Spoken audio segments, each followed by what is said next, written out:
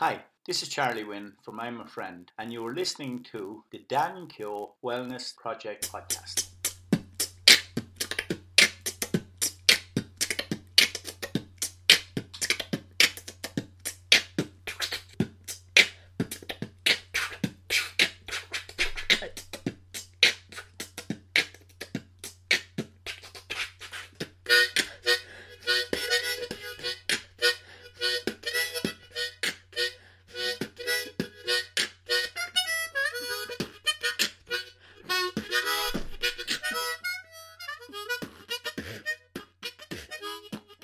Hey guys, welcome to episode 25 of the Dan Keogh Wellness Project podcast, and I want to give a massive shout out to Miss Paula McLaughlin.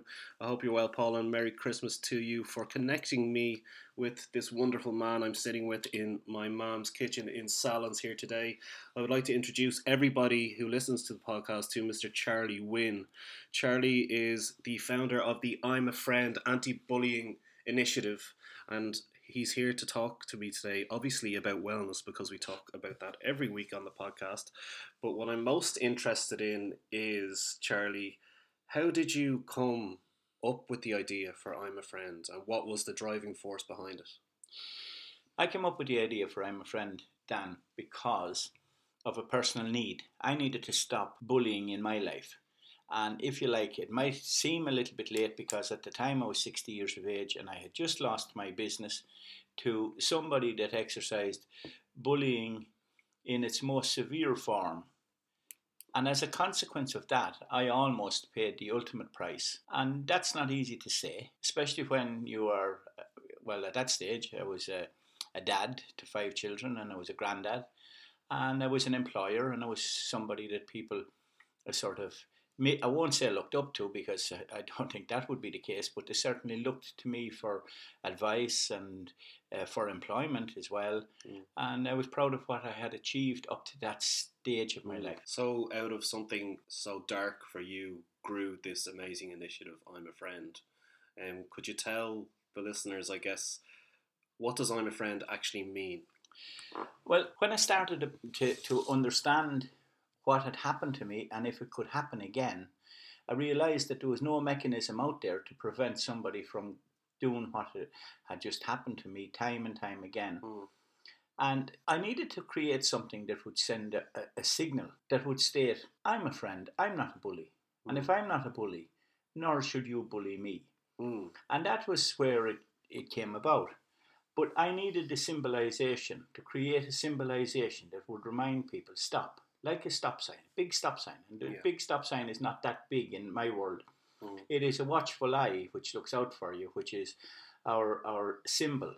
We used to call it a logo, but now we call it our symbol. And when it's worn on the lapel, it is pretty much like a pioneer pin. And what we do know about a pioneer pin, any of us that's old enough, which you're certainly not, Dan, is that the people who wore a pioneer pin wore it with great pride. And as a consequence of that, wherever it was evident, let it be in a pub situation or where there was drink to be being served or to be had, that signal meant that that person chose not to drink. And we never saw them being forced or coerced or bullied into drinking. And people showed great respect of what their values were. So I would like, and it never was my intention setting out to create I'm a Friend, to branch into what was already there, but it was a great model. So why reinvent the wheel? So our symbolisation is that we're a friend. And I think when you say that to somebody, it has sort of defined you. That you're prepared to say to somebody, perhaps you don't know them very well. But then if we define what's a friend, a friend is somebody, I believe, you haven't made an enemy of yet. Yeah, I agree with that. And I think what Charlie's talking about, guys, is the symbolism of I'm a Friend. And those of you who have clicked in through my Facebook page, the Dan Keogh Wellness Project, will have seen the I, and it's not a logo, guys, it is a symbolization, which is much different, as Charlie said, from a logo. And is it a case of being open-minded to everybody you meet in terms of, who you are as a person? Obviously, anybody who's interested in your initiative is not going to be engaging in bullying and has that kind of, they hold that belief in the core of themselves. So does the I represent an open-mindedness to everybody you meet? It does in a sense, but the main purpose of the I, when I was creating it, was a watchful eye looking out for you, because that's what friends do. Friends look out for each other. Yeah. And I didn't want to make it complicated, because as soon as ever, and sometimes people have actually told me that it is a greater trick and it takes greater wisdom, says he, taking about, to create something that is very simple. Yeah.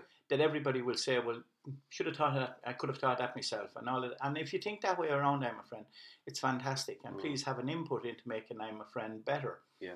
Because I'm a Friend will never be a completed project. Yes. Because it is about inclusiveness. And as soon as ever you talk about including others, you can never shut your mind or your heart out to the input that others may have, that may be way, way more significant than anything I could ever create. Yeah. And what I love about the idea of wearing the pin on the lapel is it's just over your heart. Yes. You know, so I have this imagery in my mind at the moment of, you know, somebody who may be suffering, or somebody who may be the victim of bullying, and, you know, maybe sometime into the future when I'm a Friend has grown all sorts of legs and is worldwide, and they may be suffering, and they may see that pin on someone's heart, and that's that person's heart opening up to them through the pin. And I really love that image, you know. Well, I'll tell you a great experience I had since I'm a Friend was launched, and it was launched in April last this year.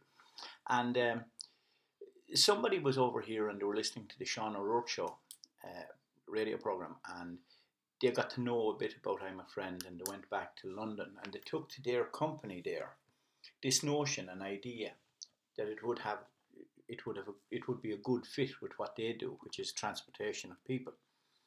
And what surprised me, and I found it absolutely amazing when I went across to meet some of the people there, when they told me what their interpretation of it was. And they said that it would be a hugely important mechanism for them as a company, that when people may be getting off of one of their buses, that the driver might be displaying the I'm a Friend badge and say goodnight to somebody. Because when you take into account the number of people who self-harm, maybe the driver could be the last person that would have spoke to them. Yeah. So they had actually developed in their mind's eye a fit for I'm a Friend within their organisation. So something clicked with them when they heard it. Yes. And that's very, very humbling for me to think that somebody can take this initiative and make it better themselves. And mind you, and I'm prepared to say this, because if it's a thing, we go around and we're so protective of this that we can't let other people in. Like, we're going nowhere. But that's the opposite of the whole idea of it anyway, isn't it? Well, that's so true. It's not exclusive. It's not exclusive. It's utterly inclusive. It's inclusive. And if you're going to be a friend, other people must have a voice. I started at the beginning wanting I'm a Friend, give me a voice. And that's all. That was my singular focus, because I didn't bring an acumen to this that is in psychology and all of that. I would have known a certain amount about psychology and how it works, because I was in management and in sales for years and years and years. And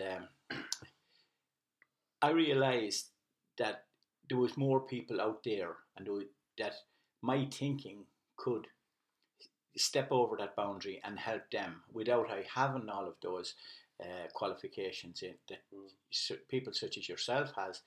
And I'm very much in admiration of people, because I have people on my team that are involved as well in the welfare and the welfare of the mind, which is a very, very complex, very, very, very complex subject. Yeah, it is. And a very vast subject. And also a very subjective subject.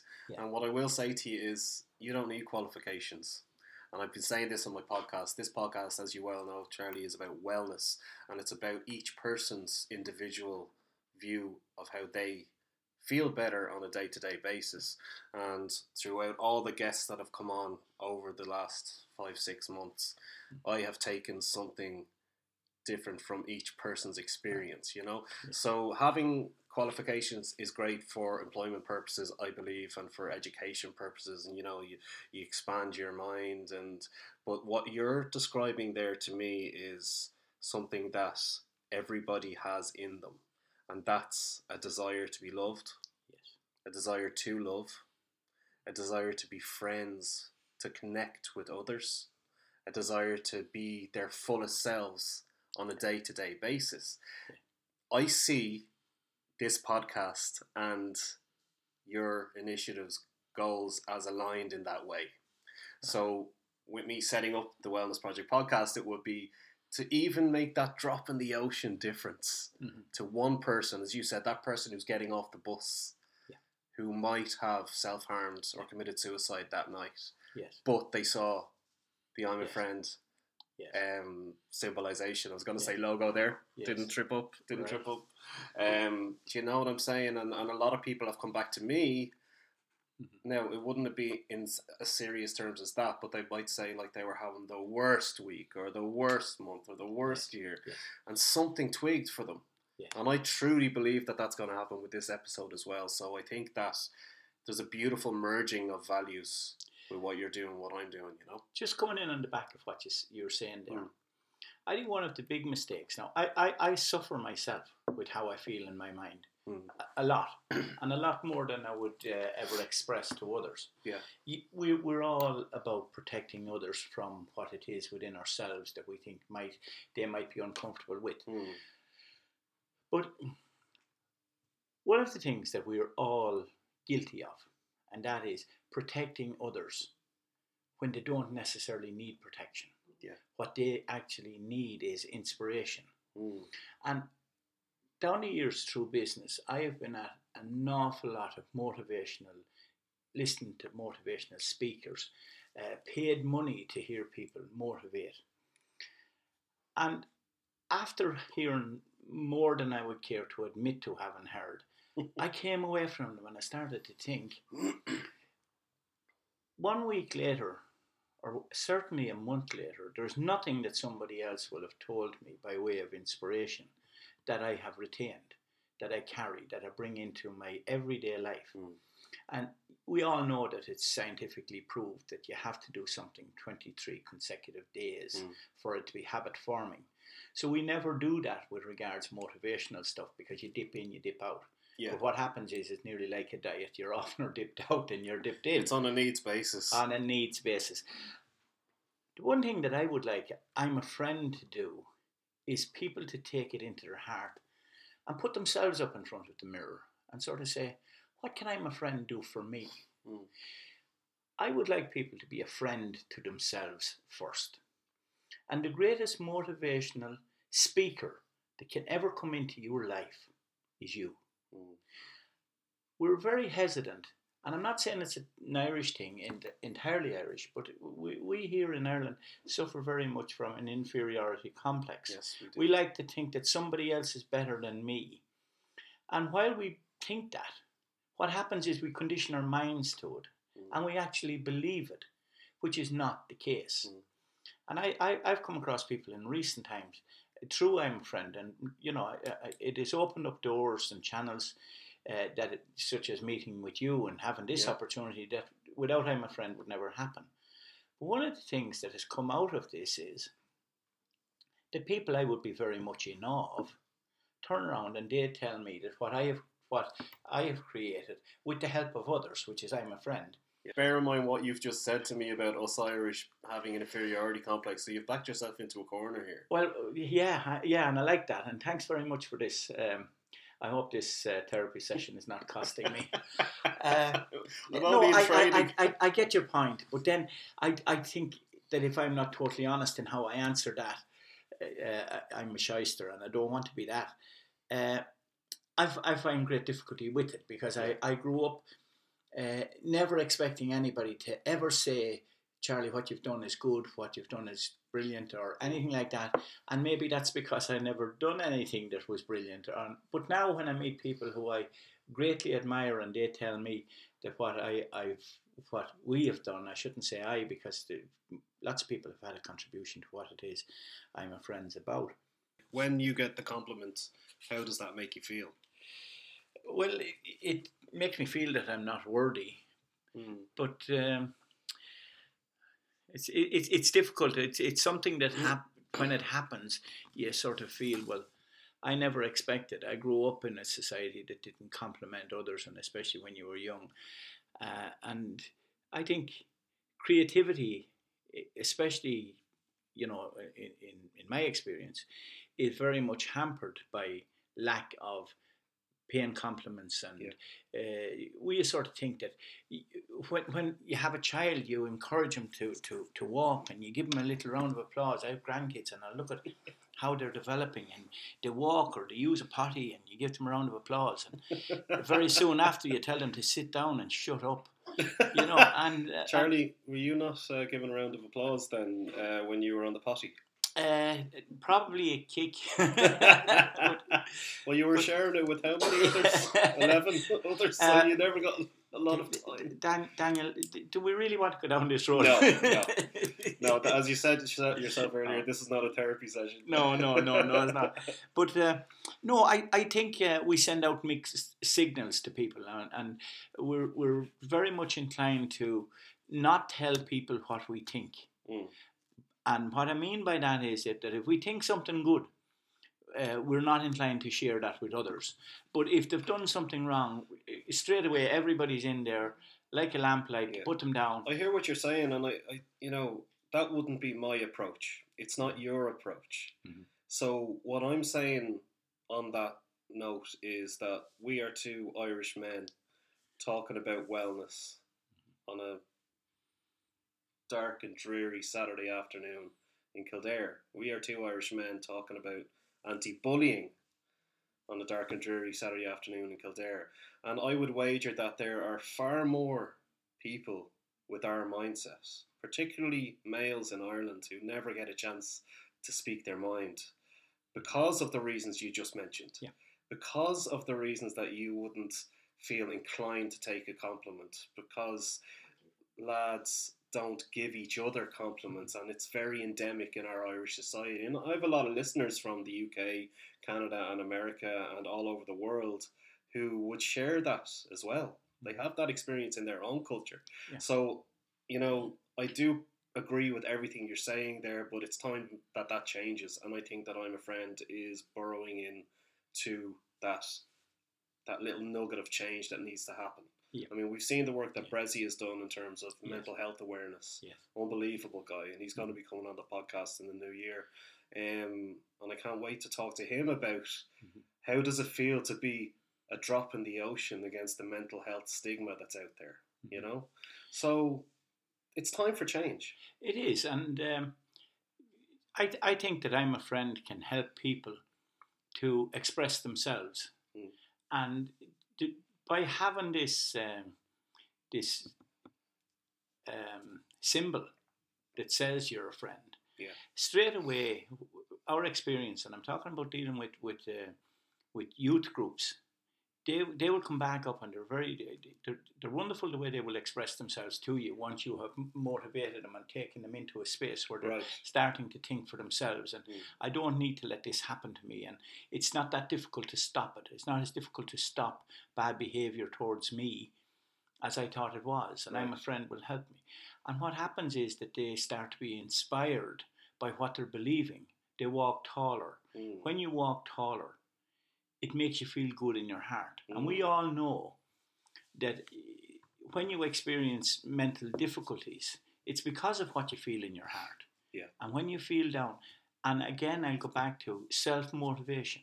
You need to go into a space where you start to realize your own self-worth. And sometimes your self-worth cannot be expressed by you believing that people do not want to hear your contribution. Yeah. Big mistake. Make your contribution known, make it felt, you have an opinion, and always remember that your opinion is sometimes far more relevant than opinions you might be taking in from somebody else. Yes, I absolutely agree. And I would wager, I've spoken on this podcast a lot about sitting with uncomfortable feelings, sitting with discomfort and the benefits of that, pushing yourself through a challenge where you feel that you may not succeed the way you want to. And what you're describing there is feeling the fear and doing it anyway. Yes. So you can't wait until that time where there is no fear, because true growth only comes on the other side of fear. Just like a flower budding, you have to break through yourself. Yeah. And if you don't, you should never be inhibited by what you believe somebody else's perception of you is. Because somebody else's perception of you may not be the correct one.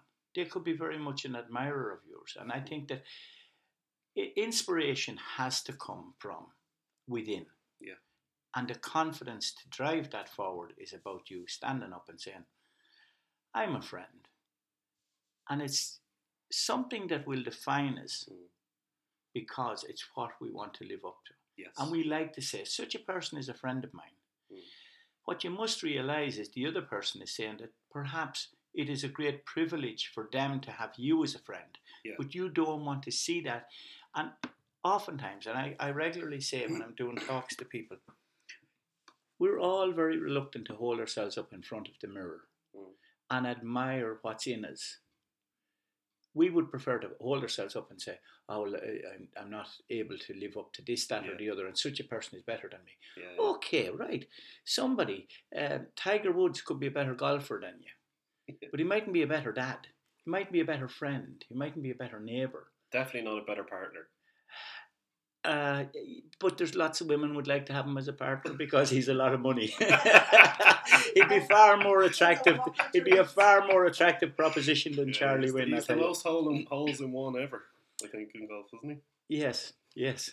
A couple of quotes sprung to mind when you were talking just there, Charlie, and I interviewed a really amazing woman last week called Erin Brown, and she came up with this little nugget, and she said to me she has a huge followership on Facebook and has built this up over time, and she's a women's rights advocate, and she's all about strength and power and, you know, everything you're talking about right now. And she said she takes nothing personally, negative or positive. Yes. I thought that was amazing. But I think that's so correct. It's amazing. And you know that if I don't live my life that way at the moment, I would never have let I'm a Friend see the light of day. Right. Because I know that I'm putting myself out there for people to sit in judgment of me. And they say, who is that gobshite to think that he can tell people to be friends and to behave in a particular way, when they would probably see me as, without knowing me, they would see me as something that I'm not. And one of the things that I am, that I'm proud of, is that I'm a good friend to my friends, and I would like people to realise that they matter. And they matter to other people as well as to me. And to yourself. Yes. Yes. But I love that idea that Erin came up with as well, of not taking anything personally positive. You know, so the point she was trying to make, and I'm doing it a lot of my own therapy at the moment, is not to have your own self-worth in those compliments. You know, your own self-worth has to be yours and yours alone. Yes. And if it's not at a place where you want it to be, you got to sit with the discomfort and get through it yourself. So remember we spoke earlier about all these people coming up and saying that you're the inspiration. Take it, process it, leave it. The same way that you take the criticism, process it and leave it, because we stand alone, we walk alone, and we connect. Well, no, I love the opportunity to talk to young people, and I find they are inspirational, and their lives is not as complicated as adults, because they don't have to deal with all of the things adults do, like the mortgages and the insurance and the house and all the things that adults deal with. But at the same time, they're subjected to more technology, and technology is such a wonderful thing, but so much of it is used in the wrong way. That they're subjected to that. So now they're living in, and like if you were to take, say, the subject of self-harm, I remember as a young man, whenever somebody would take their own lives, anybody could do out a profile for them. More than likely they were male, more than likely they were living out in the sticks. They probably had a little small holding. They didn't have a wife or children or anybody to love and care for them. And they did what they did out of despair. And yet, when we look at the age profile of the 17 people that took their lives in Cork 2 weeks ago. The oldest was a lady of 44 years of age. And the rest of them are all seem to be mainly male and students. And that pressure that is coming on them, which is very, very unfortunate, is that it's coming from the times we live in, technology, cyberbullying, and bullying in all its forms, bullying by exclusion. And you see, if you don't have the biggest and best iPad, mobile phone, or iPhone, the latest technology, you get left behind even by your friends. And that's bullying by exclusion. And that's a crazy, crazy situation, and it's very, very prevalent. And that's mental torture. And I'd just like to just taking that on to the next step. The big thing about bullying when it's occurring is that people never take into account the collateral damage that the bullying is doing, especially in young people. In young people, their parents and grandparents is worried about them because they're being subjected to this behaviour. And I never want to talk about bullies. I want to talk about bullying behaviour. I don't want to brand people as bullies, because if you do, that defines them as perhaps... the problem then. Yeah, exactly. But what we can talk about is bullying behaviour. And who is capable of bullying behaviour? And again, I would say, let us all hold ourselves up to the mirror. And we would say that we are. We don't get our way. And I observe young children as young as 2 years of age, if they don't get their way, they throw a strop. And people say, where did they learn that? They learn that in the development of the mind. Their own mind developing. They know, if I can have it and if I kick up, I get it. Well, I've just come off my first full night of babysitting my two nephews. One is aged 1 and one is aged 3, so I can certainly hold the mirror up to myself after that experience of the 3-year-old and the 1-year-old not getting their way. I find that really interesting. They didn't nick it off the ground, essentially, because it's in all of us. And I love that idea, Charlie, about moving away from the label of the bully and identifying the behaviour, the bullying behaviour, because just like we all have our dark side, just like we all have our, our street side, our house side, or, how we present ourselves to the world and how we are by ourselves are two completely different things. But it also, what it gives me is a large amount of hope for the people who are engaged to a large extent in bullying behaviour. If there was one good reason to discontinue bullying behaviour, if you take somebody that you might be exercising that on, might be a colleague at work or somebody that really pisses you off, and you target them on a regular basis, and if you were to just ask yourself, how would I feel if I didn't do that to that person? And the amazing thing about it is that what you get back is miles, miles better than anything you would ever get from how you feel when you bully somebody. And an interesting statistic, and I always like to stay well away from statistics on bullying, but I will throw one to you. In the workplace, it's not hard to believe that only 8% of bullying is witnessed by a third party. 8%.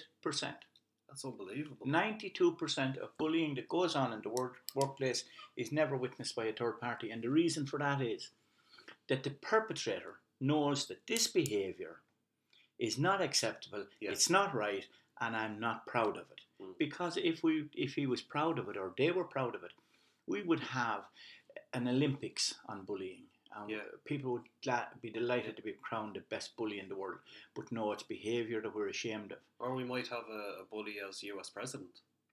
That could I couldn't imagine that happening. I couldn't imagine anybody. Nobody would vote for somebody like that. Mental, wouldn't it? Yeah, I'll tell you what it does do.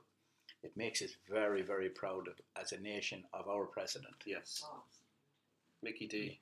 Yes, yeah. I'm actually a thought just occurred to me there. I'm sure you're very conscious of, what the recent events in the States, and there seems to be a movement towards the right across the world in politics. part of which would be associated with, I guess, bullying behaviour, wouldn't it? Absolutely. It would, of what course. What are your thoughts on what's happening across the world at the moment?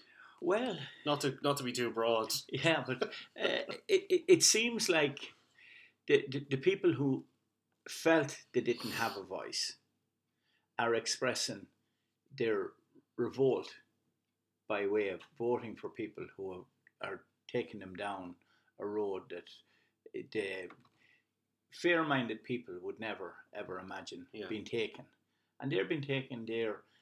And the strange thing about it is that when you analyse that, actually the reason that they're going down that road is because they have been bullied themselves, that they're kicking back, they're saying enough is enough.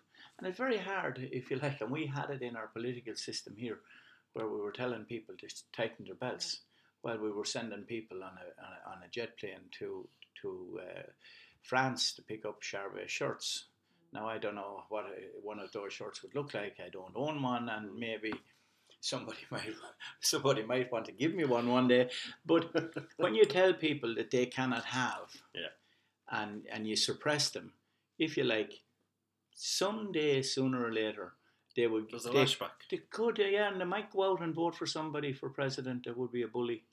Yeah, it's interesting, and it's obviously it's in process at the moment, so we have to see how it's going to play out. I know Le Pen's probably going to get in France, and there's a few other right-wing parties making gains all over the world. Yeah. But it just occurred to me that the Brexit was part of that, really. Yes. You know, and the strange thing about the Brexit thing was that the people who campaigned for it, when they won, they wanted to walk away from it, saying it's not to do with us. You know, they never expected to get the result.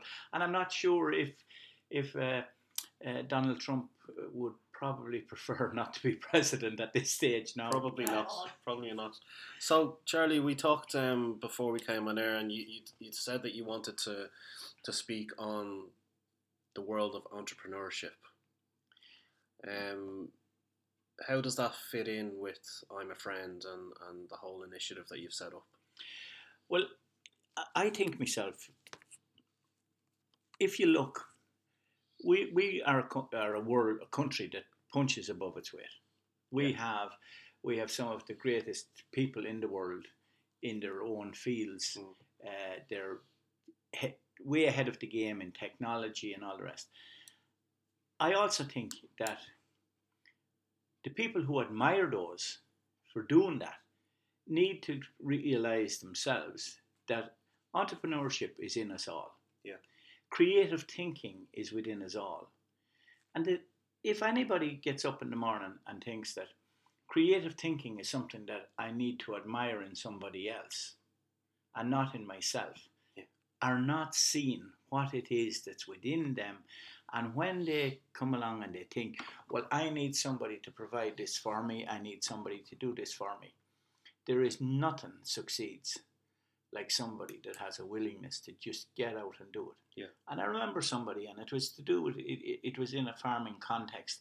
A long time ago, I worked for an inspirational man who died a few years ago. And he told me, Mick was his name, most wonderful, inspiring person you could ever meet. And every other day of the week, he would give you a golden nugget. But one of the golden nuggets he gave me was, he said, do you know if you don't want to do something? He says, a cobweb is capable of stopping you. And on the other hand, if you did want to do it, barbed wire would not stop you. Yeah. And that's something that we have to realise when it comes to entrepreneurship, when it comes to creating something for ourselves, doing something for ourselves. It is just to have the self-belief, because you don't know whether you can walk on water or not until you actually try. Yeah. And for all the people who are listening to this week's episode of the Dankiel Wellness Project podcast, Charlie, what do you think, what would be your best piece of advice for someone to find their entrepreneurship? How do people find that in themselves?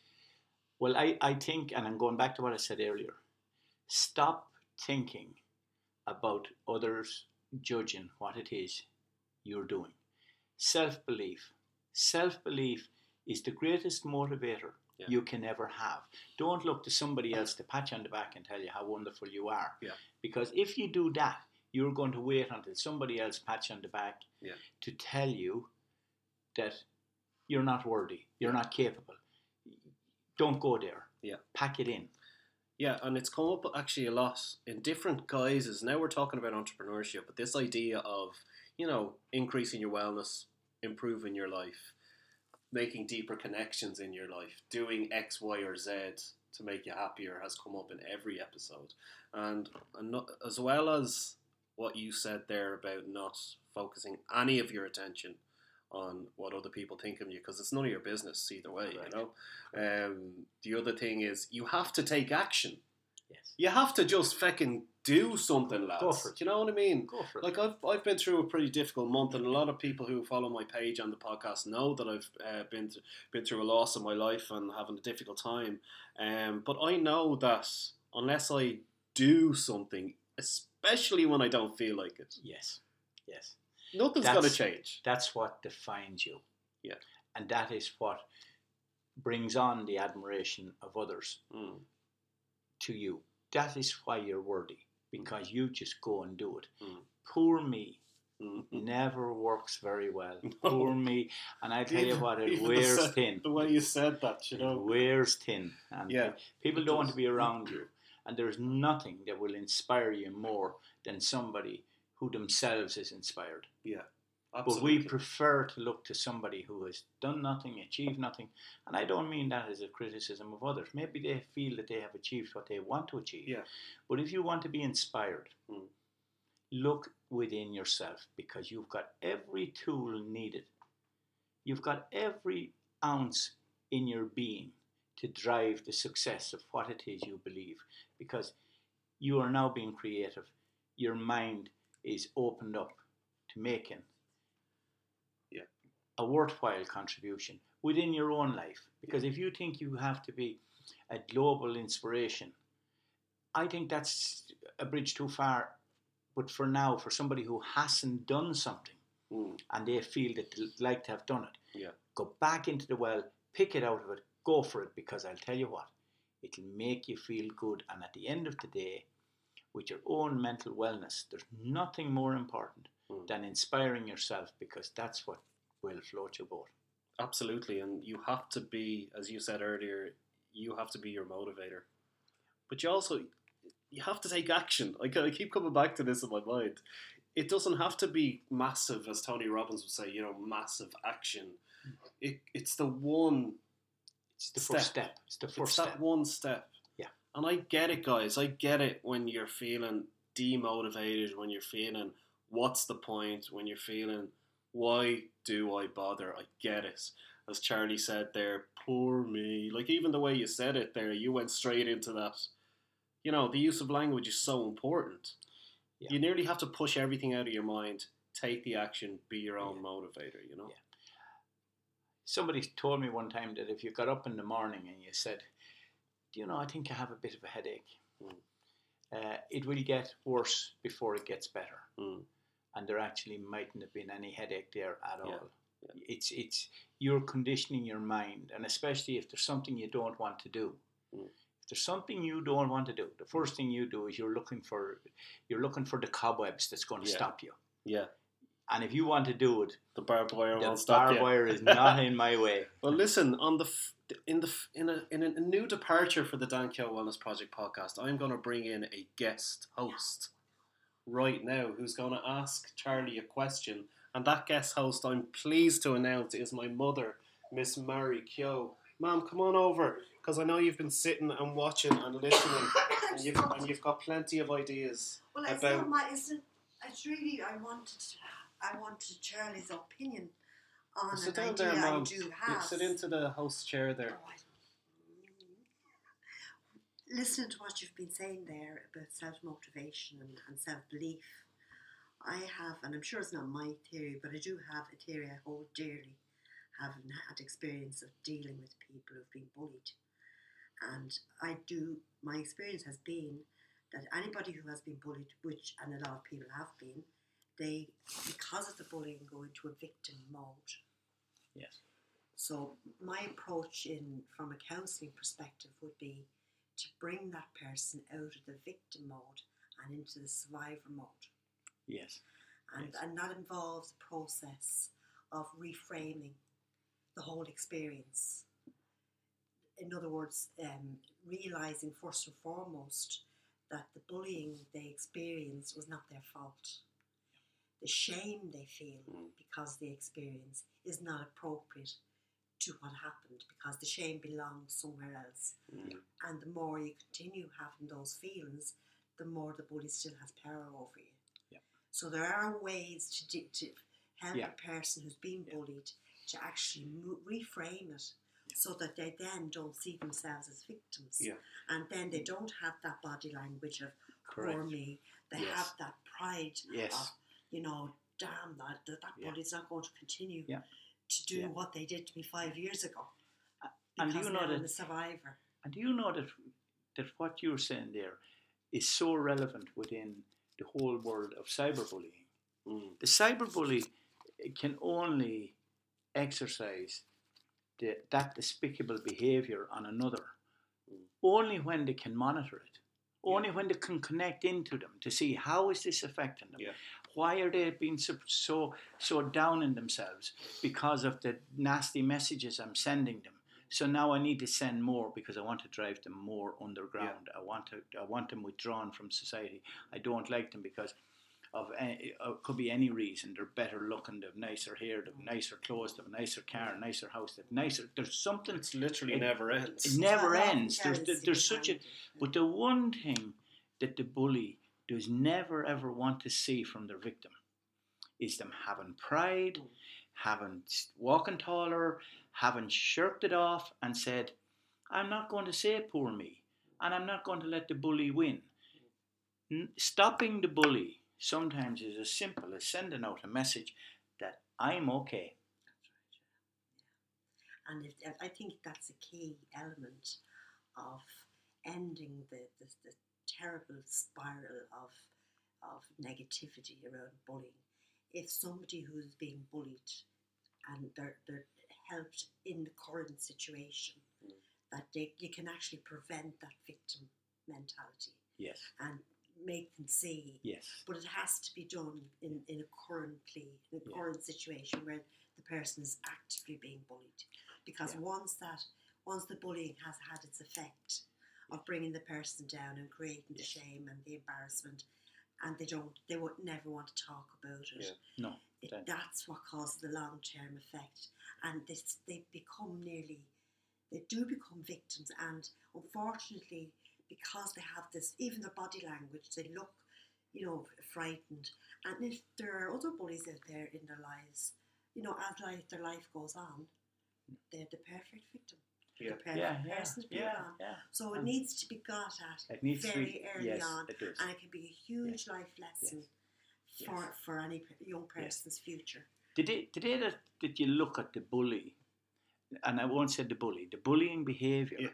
When you look at the bullying behaviour coming from somebody else, when you look up to the person that is doing that, or you think they're better than you, or there's something about them that makes them better, or perhaps I should admire them for any reason, you need to disconnect from that way of thinking, because it's the other person that has the problem. And once you don't allow yourself to have the problem from their behaviour, they are not winning. And they're not happy. And that's where your organisation, from what I understand, can play a huge role. Massive. Yes. Because it can actually be brought into schools, where a lot of bullying happens in group situations, not only in schools, but for people who are very young, obviously, in school situations. If they have free reign, they go into groups. There's the cool group, there's the nerdy group. There's the sporty, whatever. There's and these groups vie then for popularity, basically. And that's where I think your message comes in there as a part of a curriculum, which there is one exists, SPH, Social Person Health Education. And if that could be, but Charlie's message needs to be at the core of that. Well, it is at the core of it. But it's not identified. No, Charlie's message, I'm a friend, would be very useful at the core. That's what I'm saying. Because that situation is there nearly in every school. your message, if it was included openly, I am a friend, and the symbolisation of it, if that was seen to be a core part of that programme that still exists, that actually exists. Yeah, well, instead of brushing it aside and under the carpet, and we don't deal with that. And, you know. Well, I said earlier on, Dan, that I didn't want to talk about statistics because they become very boring. And anybody, go to the internet, you can get all the statistics you could ever want. Yeah. But there's one that's worth pointing out, and it's this: that on September 11th, on that singular day, 2,763 people lost their lives. Yeah. And the World Health Organization tells us that in 2015, every single day, 365 days of that year, 8 people more than that lost their lives through suicide. And if you take the next statistic and attach it to that, if bullying contributes 84% to self-harm, if bullying was a disease, we would throw billions and billions of pounds at trying to get a solution to the problem. Yeah. But I think that what has happened to us as a society right around the world, I think, it is that we've become accepting of bullying, we've become an acceptant of its consequences. Yeah. And I'm not sure that I can or I have any right to say that it's now time to stop. But people who believe in the I'm a friend message and embrace it, I'm a friend becomes your I'm a friend. Yeah. It's not belong to an organisation. Yeah. It's belong to you. It's a mindset. It's a mindset. And if it represents your core values, and mind you, if it's a thing that within us all we're going to exercise bullying behaviour, perhaps embracing I'm a friend could cause us to just think for a second and say, that's not for me. And when we do that, it's about self-preservation. It's about making us feel better about ourselves. Yeah. And like I said, if you behave and exercise bad behaviour towards others, how do you ever expect to get the respect and the dignity that you deserve? Yeah. So in a way, it's self-awareness in general. I keep harking back to young people because I think they see what adults do. Yeah. Basically, that's their basic mode of learning. Yeah. So if you can reach young people and let them know that there is another way. There was a YouTube, what do I call it? What? Video I saw recently, and it was beautiful. And I do believe, going back to what you were saying earlier about how we love to love, we get more, what you said about we take more out of giving and seeing good things than we do out of bullying, feeling a sense of power, false power that we might feel. It was about a child who had cerebral palsy. Did you see it? And the school class was running a race, and it was beautiful. And this chap was so determined; he couldn't run properly, but he was so determined to get through. All he wanted to do was get through the race, not win it. Yeah. But he was struggling. He struggled and struggled, and his poor legs were bent. Yeah. And the race started and proceeded, but it was becoming obvious that he was further and further behind everybody else. So the coach ran out onto the track and ran with him. He ran with him, and then all the rest of the children stopped, and they all came back, and they ran with him and brought him over the finish line. And to me, that was just. And it's what we all long for. It's what, it is. It might sound utopian and it might sound, unrealistic, but I do think there's such a hunger out there. Yeah. For that. For what we're talking about. Yeah, for goodness and kindness. There's a little story I'd love to tell you because I presented to ladybirds, 64 of them in one class, and they were 5 years of age, and I deal with the Scouts and Freud and primary schools and secondary schools and all of that. But my sister invited me to speak to, because she's involved with an age active group, and there was 21 ladies in it, all ladies, and the youngest was 71 and the oldest was 93. And I thought, no, 2 minutes is all I'm going to get to do here. And I really want to tell my sister, go away, because I'm never going to be able to manage to talk to people and they get the I'm a friend message. And I was told that I could talk for 15 or 20 minutes and that's no bother to me to talk for that length, but I wasn't sure I was going to make sense. Yeah, I wasn't sure that the audience wasn't going to want to kick me out the door. But 1 hour and 10 minutes later, oh my God, every single one of them got it, because what I talked about was their personal attitude to others, yes, to young people that were going to be caring for them. Some of them were living with their daughters, their daughter-in-laws and all of that. And I talked to them about their behaviour. Like, because you grow older, as I have done, it doesn't give you a right to behave badly towards another. This thing of age arrogance doesn't wash. It has no place. We have to show a caring side of ourselves in order for others to care for us. Yeah. And when I said that to them right at the start, and I said to them, I said, you need to take into account that I'm of your age profile. They got it.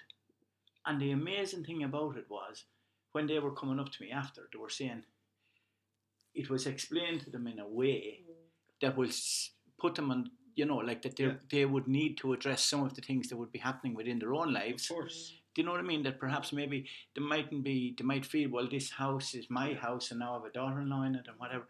But the one thing that was at the core of the message I was giving them, what you transmit is so important, and all you've got to do once you transmit the right thing is enjoy what comes back. This is very clear to me in my mind at the moment, and it all for me comes back to the subjectivity of wellness, of being the best people that we can be. We have to be the change that we want to see in the world, and God, that is an overused phrase, and I hate even saying it because my brain is just saying cliche. But what my mom just referred to there as it may be utopian, I think it has to be our baseline expectation. Yeah, that's why we are sitting here having this discussion. I think that's the idea of a utopia and a perfect society. Nobody's saying that you're a bully, you're not a bully. We're talking here about everybody having the potential to exhibit either non-bullying behaviour or bullying behaviour. Yeah, because life will always throw you curved balls. Yeah, exactly. But it's how you actually deal with that, or people you have around you who help you deal with it. So this is exactly what I'm trying to say.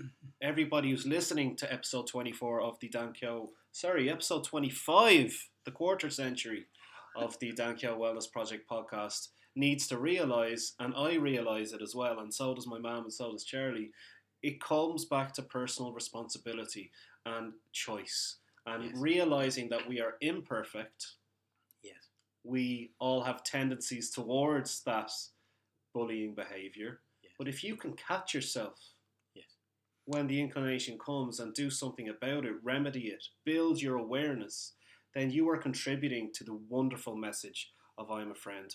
And I have 2 more questions because we're running out of time. And these are very important questions. At 66 years of age, yes, you're dead right. I probably am. Yeah, I can so understand my that. first question, Charlie, is if you, and my mum asked you this before we came on air here, is if you had a looking glass into the future and you see a perfect utopia where I'm a Friend had reached all the goals that you have for it now, what would that look like? No holes barred now. Go crazy. It would be absolutely fantastic to imagine a world where you could go to work, you could be within your own home, you could be maybe in a nursing home, in a hospital, wherever you go, that people will exercise the same behaviour on you as you exhume. Because this thing of thinking that we have a right, we actually don't. And if it's a thing, we put out there the best we can be, as you said, Dan. The best we can be. And if we do that, it becomes inspiring for us to do other things, to be more creative, because a nastiness and having, like, I just done an exercise quite recently there with a young man who is, and I'll name him because we're so proud of having him on our team, and it's John Dunnican. And I had John do a little project for me from his perspective. What price would you pay for being a bully? And he came back with some things that if bullying behaviour, if people understood bullying behaviour and how it impacts on them, they pay an awful high price. Bullying behaviour is not acceptable for either the perpetrator, and it certainly isn't for the victim. And I think it stunts the growth, I believe. Yes, and I think that if we can harness this thing of our message being, if you're exercising bullying behaviour and you change that, just put yourself up in front of the mirror again and again and again and see how it makes you feel, and see how that behaviour will bring you down maybe an awful lot further than who you're exercising it on. Because along with that, I would agree. I also think that bullying behaviour is exhibited by the person as a defence mechanism. It's how they've learned how to cope through their early years. It's one way of learning, and very often it was successful. But there becomes a time in life when it's no longer appropriate. But it never was appropriate. Yes, it stopped working. Yes. Because if you don't stop the particular behaviour, it just stunts your growth, and you don't grow into the real best person you can be yourself. Yeah. And you know when the best time to do that? It's like giving up smoking or doing anything worthwhile in life. The best time to start is now. Yeah. Absolutely, it's and if it becomes habit forming for you to behave well towards others all the time, not just the people you like. Think of the joy you have in your life. All you got to do is somebody you don't like, and there is people, we don't love everybody, but if there's somebody you don't like, you can actually be a friend to them by not including them in bullying behaviour, because bullying behaviour, you don't have a right to exercise that. And the greatest tribute you can pay somebody you don't like is to leave them alone. That's all they want from respect. You know what you're reminding me of now at the moment, and it's very apt in terms of the month of the year, Scrooge. Oh my God! Oh Jesus! It was all going so well. Oh yes, you know the story of Scrooge, and it came good in the end, and lived happily ever after. Yeah. So I've the last question, Charlie, before we wrap up, and thanks everybody for listening to this week's episode of the Dan Keogh Wellness Project podcast. If you have been affected by any of the issues that we've discussed this week, I'm going to include some information of people you can call in the bio of the podcast. But I do have one question for Charlie before we finish, and it's the one that I ask in every single episode. Most of my subscribers will know exactly what I'm going to say to Charlie now. But Charlie Wynn, what does wellness mean to you? Wellness is obviously a way of coping with your darkest times. And in order to do that, to cope with your darkest times, you've got to fill your head with what's good about yourself. Sometimes what's good about yourself, it becomes more difficult for you to reach in and find it in yourself, but it's something that is obvious to others, and that is your kindness, your spirit, what you give to others. It's never about your real qualities, is never about what you're doing for yourself. Your real qualities is about giving, and as soon as you give, the pride it puts in your heart, and giving, what is giving if you don't have anything? There is no such thing as not having anything. If you give a word of kindness to somebody, like, well done, I admire you for that, that's fantastic, that's brilliant, I couldn't have done that, and you're going to be fine. That's wellness, and that I like to give out to others. Maybe I'm not the best role model in the world, but self-wellness is about what I transmit. Because when you transmit that, what you get back, even if it is from somebody who is a critic of you for whatever reason they want to criticize you, actually your armour gets stronger, gets tougher, and their opinion does not matter. like the opinions of people that you support and help. That's fantastic. Well, I have to say to you that you're an unbelievably amazing role model to me. And Charlie is doing the Irish thing of trying to avoid the compliment here. I'll give that to him. But I just want to say a massive thanks to you for your time. If you do want to learn more about the I'm a Friend initiative, go to www.imafriend.com. That's www.imafriend.com. All of the information will be on the website there from Charlie, and I will include all the information in the bio as well. I'd also like to thank my co-host and Mammy, Mary Kyo, for her input into today's podcast. I've been trying to get her onto a podcast since April, so unbeknownst to her, she is now going to be an internet superstar and future co-host and guest of the Dan Kyo Wellness Project podcast. She has taught me everything I know, and I love her very much. So guys, thanks a million for tuning in this week. It's a fairly difficult topic, but I feel full of hope right now, and I hope you do too. If you want to get in touch with me, you know where I am, Dan Kyo Wellness Project on Facebook. You can also get me at dankyowellnessproject@gmail.com. Thanks, guys. Looking forward to chatting with you during the week, and I'll see you next week.